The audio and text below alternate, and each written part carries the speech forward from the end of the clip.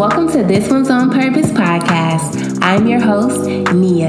On this podcast, I have conversations that are real and relatable. Join me weekly to be a part of the conversation. Let's get straight to it.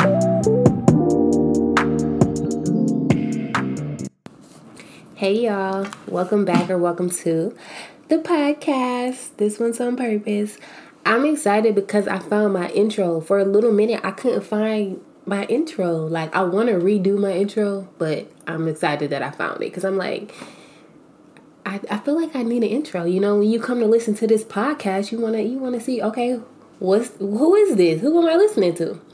So, anyways, this episode is kind of personal. I am going to share some affirmations with you. I believe that words hold weight and words are powerful, and I believe in just speaking positive things over my life. And so I wanted to share some of my affirmations. Hopefully maybe you can take some away or just get you to thinking. Like I said, I really do believe that words hold weight. So here are some of my affirmations that I say. And it's crazy because I be adding to my list. Because when I be having stuff going on in my life, I be like, okay, we need to speak over this situation, right? So here we go for real. I do not compare myself to anyone because I am uniquely made by God.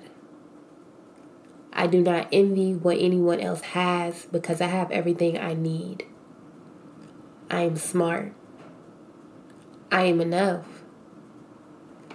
I am divinely protected. I am divinely supported. I am a full-time artist thriving. I am loved unconditionally by spirit. I am constantly moving in integrity. I am accountable. I am confident. I am receiving blessings daily. I open myself up to unexpected miracles daily. I am in spaces where my preparations meet opportunities. I am thankful. I have beautiful energy exchanges with people. I am in alignment. I am full. I have everything I need. Money flows to me. I do not squander it. I have a beautiful soul family. I have a beautiful relationship with myself. I have a healthy relationship with myself. My divine partner is coming. My divine family is coming. I am doing the work, ascending to new heights. I think positive thoughts. Every creative idea I receive is a gift from God. I find the good in each day. I give myself grace. So those are my affirmations that I be saying. What I feel like and what I believe is like, even if you don't feel these things, I think just speaking it positively over your life is a good thing. You know, like sometimes I'm not always accountable. But when I read my affirmations, I'm like, okay, I am accountable. Like it's like, I'm trying to see how I can explain it. Just saying that I'm accountable, getting my mind in that, getting that frame of mind. You feel me? Like, so say somebody's dependent on me to do something. Just like reflecting on these things in your mind, it can get you back into like a space of, no, one of my affirmations say I'm accountable, so let me be accountable. Or like when you maybe aren't feeling confident, you can go refer back to one of the affirmations, I am enough.